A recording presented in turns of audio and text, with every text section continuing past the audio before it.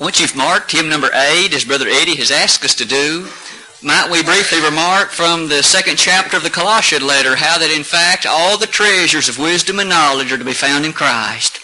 Isn't it a glorious thought that we can come together today to pay homage and reverence to the very one who purchased us from the devil's hell and made it possible for us to enjoy the abundant life here, John 10, verse 10, and to look forward to being with him forevermore. The blessed text of Revelation 22, where the tree of life shall be ours in abundance there too. Over the past several weeks, we have been studying characteristics of the church. For some 8 lessons now in the series, we have focused attention on seeking to better understand that blessed organization, the very one whose comments and brief remarks we might make as follows. We learned that that very church was perfect in its design, that its structure, inasmuch as founded by the God of heaven revealed through the Holy Spirit, was absolutely flawless. But what's more, we noticed it was purchased and established in undenominational greatness. To say all of that gives us a pristine view toward that blessed organization, the one and only body of Christ, the kingdom of God on earth. Throughout that series of lessons, we did come to appreciate that it began at a very specific time, the first Pentecost following the resurrection of our Savior, and furthermore in a specific place, the city of Jerusalem, in the year AD 30. All of that helps us focus attention on the fact that that one body is in fact one we should so strongly desire to uphold, to be a part of, to encourage its good programs and works, which are evangelism, benevolence, and edification. And most recently, we then came to understand its leadership, those elders, and those deacons who serve and work in that body. But today, as we consider yet another lesson in this consideration of the church, might I ask you to think with me over the next few moments about its worship. I suspect that if you were to poll 100 people at random and ask them to name the first thing that comes into your mind when I mention the word church, in not a few, the word that would come to their mind would be the word worship. It is seemingly understood and recognized by so many individuals that the church and worship go hand in hand. Might we then fairly say the church is understood to be a worshiping body? And there is scriptural reason for that. And so over the next few moments, I would invite you to take with me a journey through the sacred Word of God as we let God talk to us about what worship is, what worship is not, and so that we may worship Him pleasingly and acceptably, and in a way that would bring proper reverence and glory to His name. To do that, let me begin by asserting that we'll first consider a definition or two, strive to better understand the word worship, and once that's done, then to make some remarks about the character of what worship is, and also what it isn't. The word worship occurs 198 times in the King James Version of the Bible. That number, coming both comprised of Old and New Testament, sets before us first and foremost the reality of the importance of worship. In the Old Testament, the word in Hebrew that is primarily translated worship is the word shakah. And that word simply means as follows, as I've indicated on the wall to my left. That word shakah simply has reference to, do reverence to, or to fall prostrate before. And thus in the days of the Old Testament, when, say, David so often made mention of the concept of worship, he was referring to the fact of falling open and prostrate before God and doing that which was reverent toward His name. As we come to the New Testament, the Greek word that is so often translated worship is the word proskuneo. As you can see, it means to kiss the hand toward. It means to do reverence to. We can begin to appreciate then that these references to the word worship are very meaningful indeed, not the least of which because they occur so often, but because of these definitions, the very meaning of the term. Doesn't it seem to easily have reference to having the utmost respect for, to do obeisance to do reverence to? It is not a light matter then to worship in a proper fashion. To say all of that perhaps leads me to direct your attention to the very first occurrence of the word worship in the New Testament. It occurs in the 2nd chapter of the Gospel according to Matthew. In Matthew chapter 2, verse number 2, we have the first mention of that word, and in the American Standard Translation of the Bible, there's a footnote that is exceedingly important. That footnote now is simply a definition from the Greek of what that word worship means. Let me direct your mind to it. That footnote then simply reads as follows.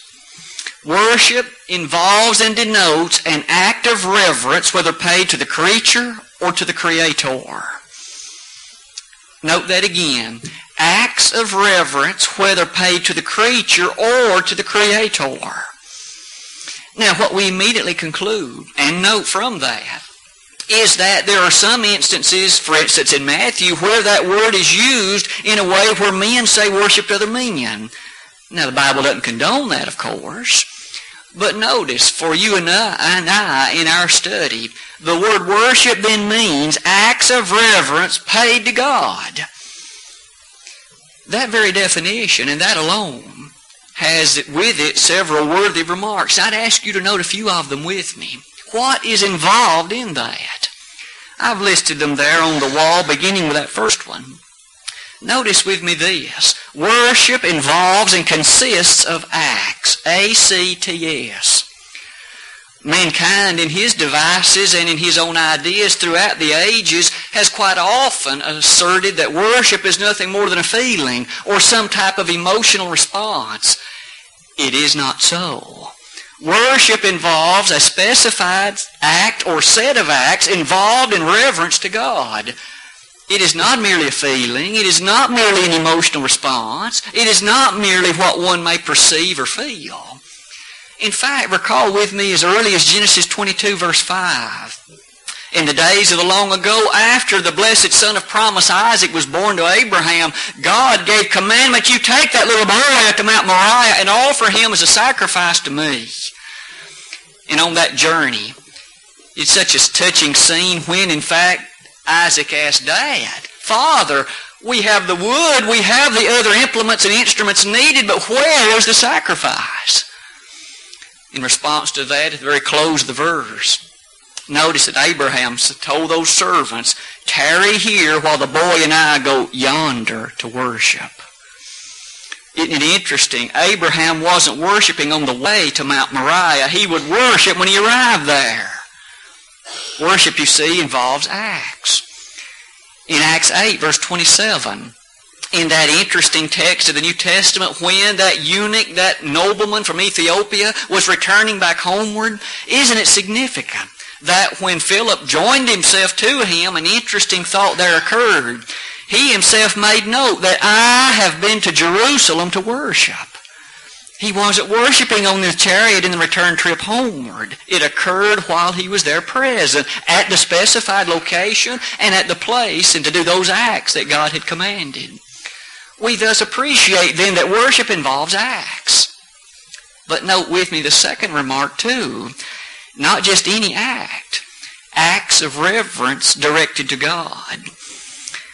Consider and pause with me then to think of this. These acts of reverence are such that they should be directed to the very one who's the audience of that worship.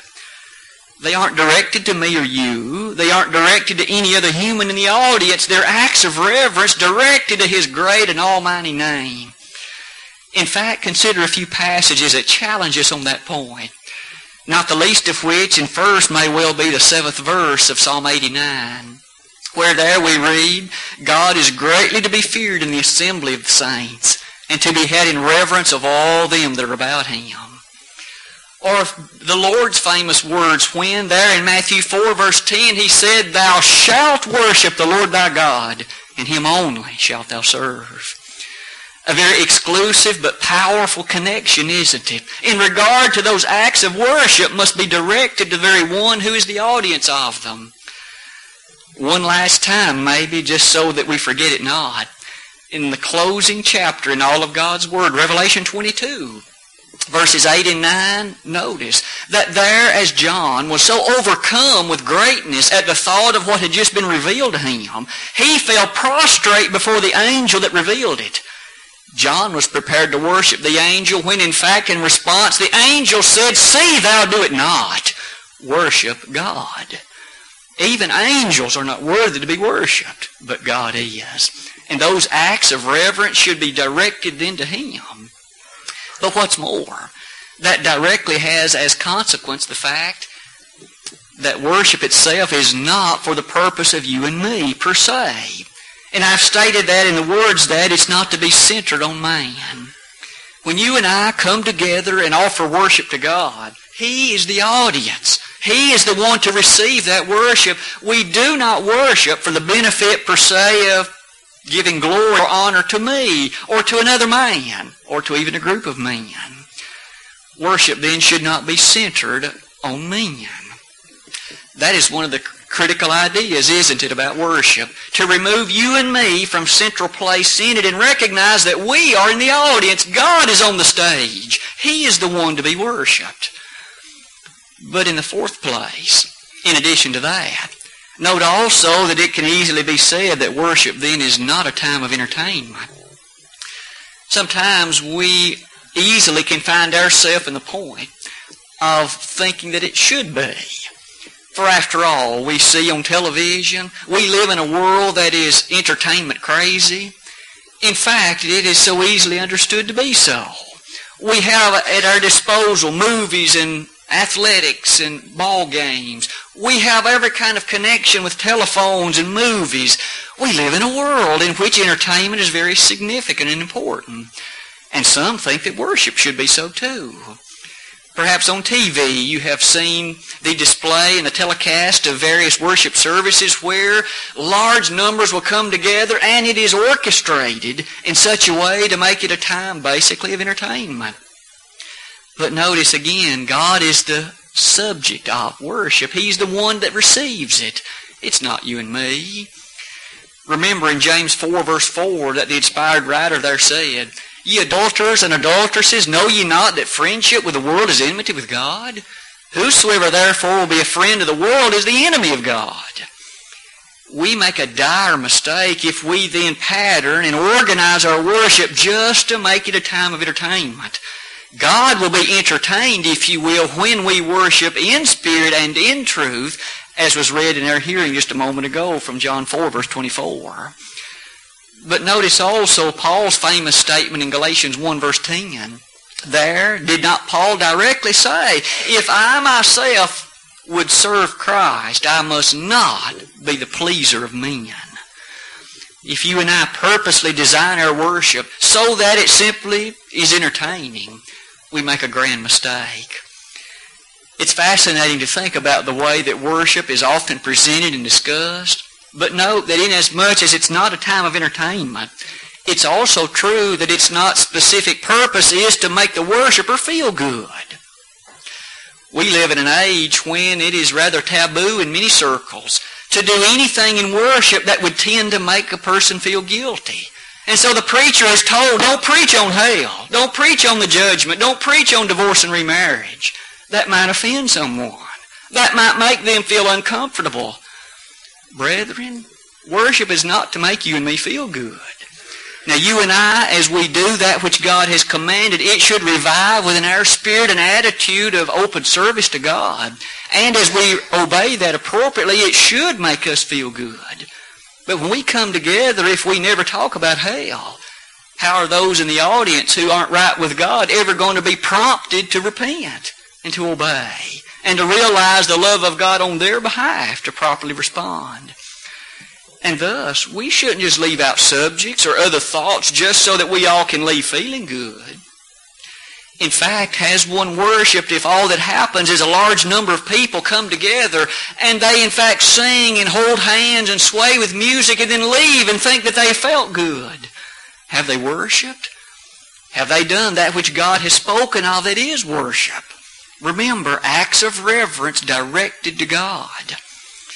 These passages teach us and encourage us to note then that as we speak, we must speak as the oracles of God, 1 Peter 4:11.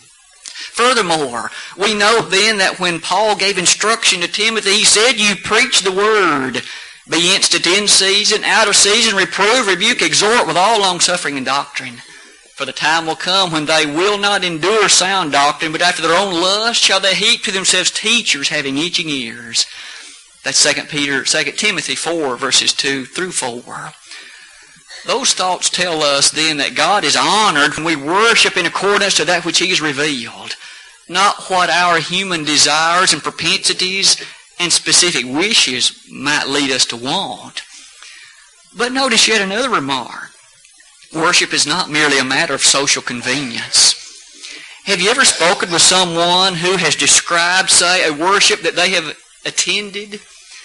In fact, it may seem a rather unusual thing where they say, we came together, we meet for coffee and donuts, and then our preacher tells a story or two, perhaps a joke, and we leave. What kind of worship is that? Sounds like more of a social club gathering, doesn't it? The New Testament doesn't describe worship that way. Acts of reverence directed to God. As you and I then think about what is involved in worship, those acts that are in themselves discussed, I would remind you of the attention that may well be ours from Psalm 84, verse 10. What a beautiful text. Where there we read that I had rather be in the house of God than for simply a day, than to keep in the tents of wickedness for 1,000 years. You see the recognition of what happens when we meet with God. What happens when we're able to come together and worship Him rightly, appropriately, and in accordance to His will. It's an exciting thing. It's an uplifting thing. It's an encouraging thing. But what's more, notice lastly on that particular screen, you and I, as much as we invite and desire that others may come and be with us, we are never given the liberty of altering or compromising worship just for the purpose of attracting large crowds. That's an important point. Now, throughout history, many have done that. And in fact, in Isaiah chapter 6, God expressly told Isaiah, the words must never be changed or compromised, even if they won't hear you. You see, the Word of God is unalterable.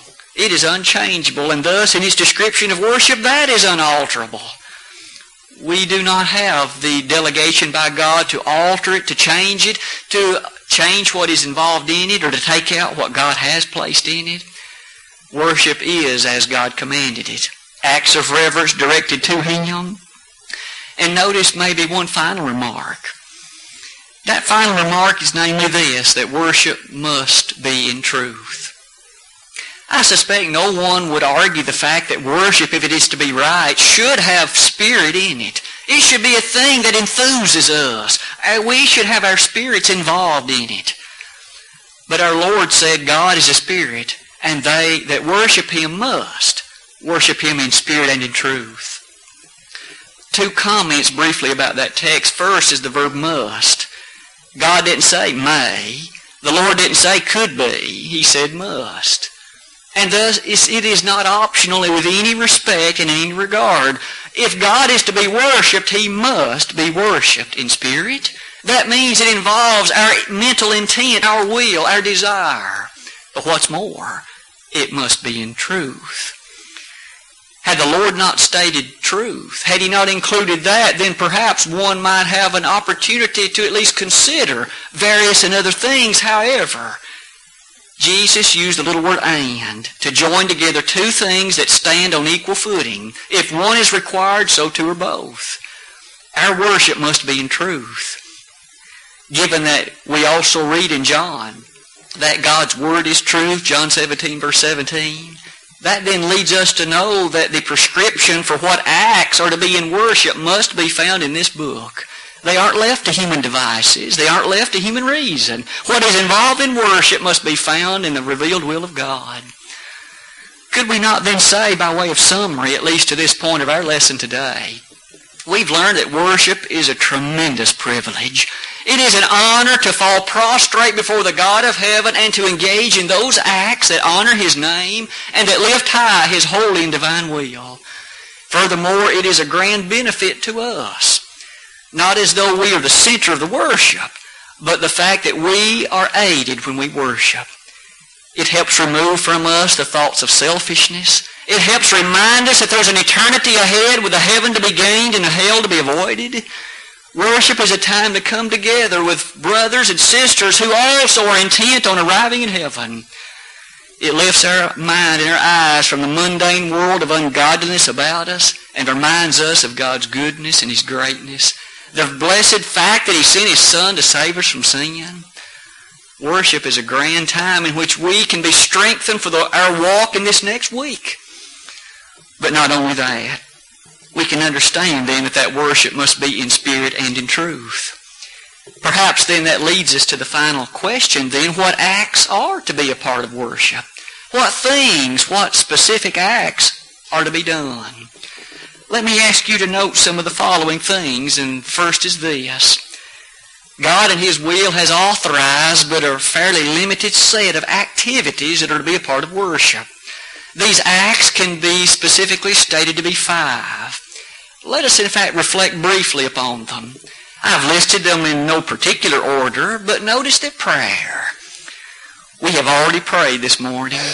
As such, we have cast our burdens and our cares upon God, but we've also beseeched His aid.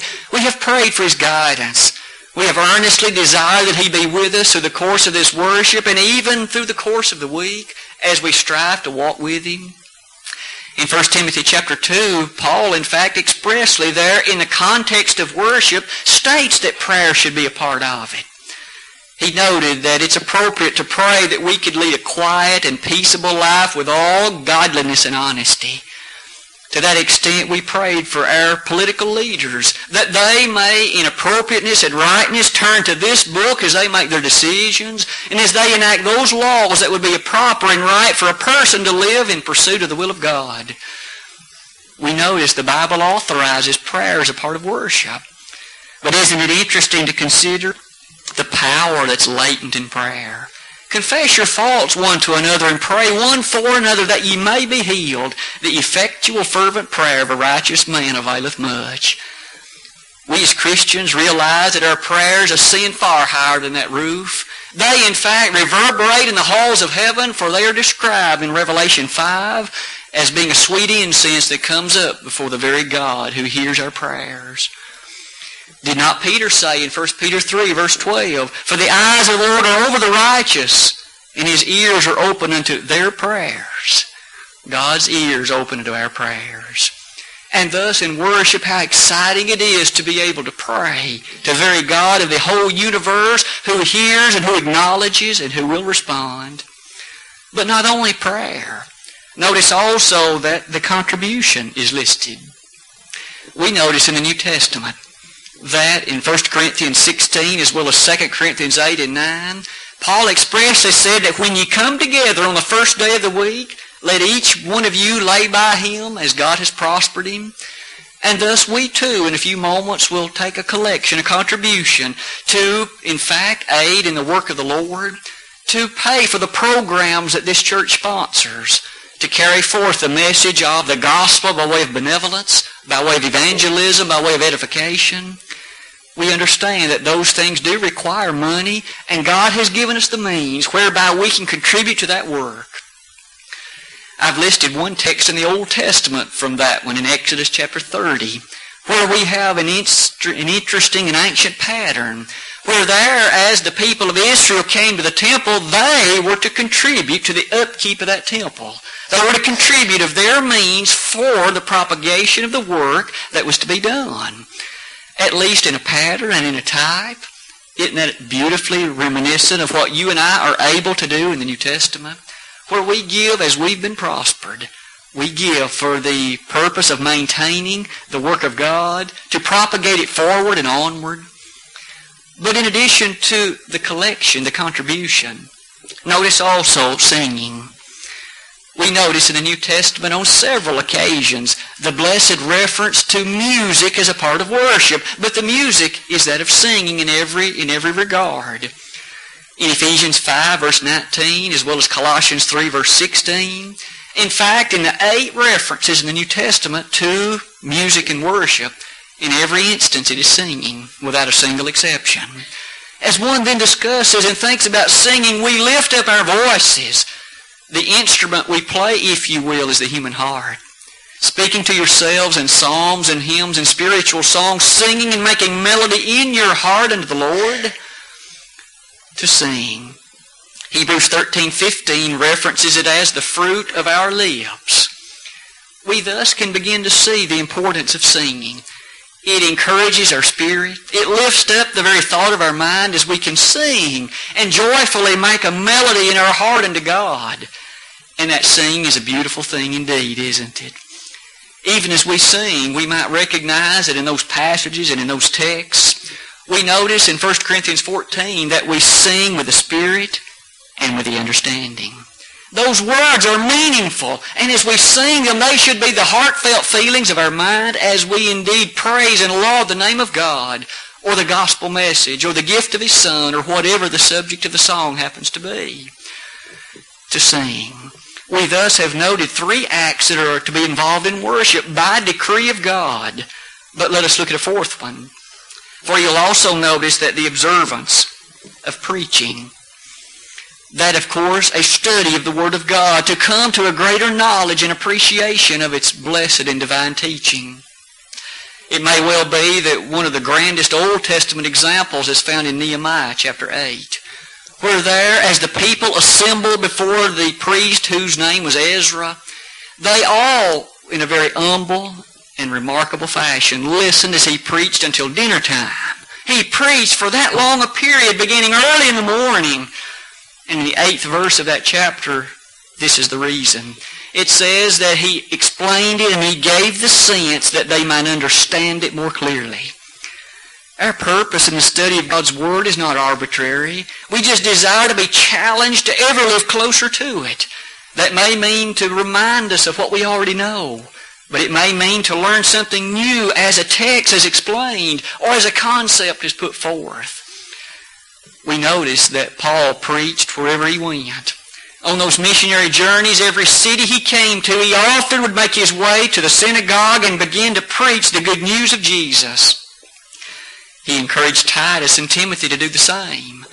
Remember that in 1 Timothy 4, verses 14 to 16, there words were given to Timothy that you remain faithful to the Word and preach it to not only save yourself, but those that hear you. Preaching is important. No wonder Jesus then said in Matthew 28, verse 20, that as they were to go into all the world and preach the gospel, He said, I'll be with you always, and you teach what I have taught you. Those who preach aren't at liberty to make up their own message, to teach whatever they would personally like. They are to be bound by preaching the Word of God. If they preach anything else, they should be called on it and quickly corrected. The Word is the only thing that can save. Again, to Timothy he said, preach the Word. In the letter to 1 Corinthians, when Paul said that they that preach the gospel are to live of the gospel, thus we see that those who preach little gospel should be quickly corrected and thus perhaps even replaced, for things that are our own personal message won't get anybody to heaven. We need to speak as the oracles of God. We need to preach the blessed message, no more and no less. We can't add to it. We can't take from it. And thus, as we desire that message, preaching is a part of worship.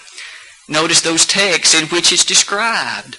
In Acts 20, verse 7, in a worship service, Paul preached until midnight. We notice then complete biblical authority for preaching is a part of worship. But then finally, the observance of the Lord's Supper. We understand that Jesus, on the very night He was betrayed, He took bread, and following that He took the cup. And in each instance He gave thanks for it and then distributed it. And then He said, as by the recollection of Paul, as often as you do this, remember the Lord's death till He come. And you do proclaim the very thought of His death, burial, and resurrection. We notice again in 2 texts in the New Testament, Acts 20, verse 7, as well as 1 Corinthians chapter 11, verse 33, that when they came together to break bread, one of the main reasons they'd come together was the observance of the Lord's Supper, the worship service in the first century era. Today, you and I come together and joyously in a few moments will participate in the same. That very commemoration, that eternal memorial of what happened at Calvary now about 20 centuries ago. The very thought that the Son of God shed His blood, body broken, if you will, in the sense of mutilated and tarnished and hurt and agonized. We know that no bone of His body was ever broken. That was prophesied. But can we not say that his body was so badly treated, and his skin was scarred and mutilated in that way? And Jesus did say, "This is remembrance of my body." And to the cup, the contents thereof, that fruit of the vine, "This is reminiscent of my blood, which is shed for you for the remission of many." Matthew 26, verse 28. And thus worship consists of those and nothing else. The list stops at that point. Nothing else is authorized. Is worship significant? Is it important? If we might conclude our lesson by some final remarks, consider these things that we've learned today. We have certainly been able to note that worship is a vital part of a proper relationship to God. It is acts of reverence directed to Him. And as a person, as a Christian, and eternally thankful for what God has done for him or her, worship should be a natural thing, an overflowing of a heart filled with thanksgiving to the God of heaven. As we then engage in those acts which He Himself has authorized, we gladly will partake of the Lord's Supper, sing and give as we've been prospered, openly listen to His Word and seek to understand it better, and we will pray, thankful unto Him and ever needing His daily guidance. As we thus think about the worship that we engage in here from time to time, may it never be a monotonous thing. May we never in our mind allow it to become to the point of just a ritual or tradition. It's a vital and living thing that should be exciting, and that which we look forward to and anticipate. For after all, this is the first day of the week, the day our Savior arose, and as such, that day that even John called as the Lord's Day in Revelation 1, verses 9 and 10. Today, there may be one or more within the sound of my voice that has not become a Christian. You've heard about the love of God towards you. You've reached the age of knowing that in fact your sin are separating you from Him. But to this point, you haven't yet openly responded to His will and been baptized for the remission of your sins. As was mentioned in the announcements today, very recently 3 have known the goodness and have tasted the grand blessing of God in baptism. That could also be so very quickly accomplished for others for whom the need is that in your life. If we could assist you in that way today, we'd be honored and happy to help you. If, though, you have become a Christian, but you have let worship become unimportant, maybe you have forsaken the assemblies. Notice that too is commanded. We must never do that in Hebrews 10:25. If you need prayers to be made stronger, if you need the thoughts of others to know that you're going to make a change and that you wish to repent of those errors and sins, we'd be happy to pray with you and for you that you could be restored and that God would forgive all those sins from your life. Today, if we could be of any assistance to you in your response publicly, let us do that even now while together we stand and while we sing.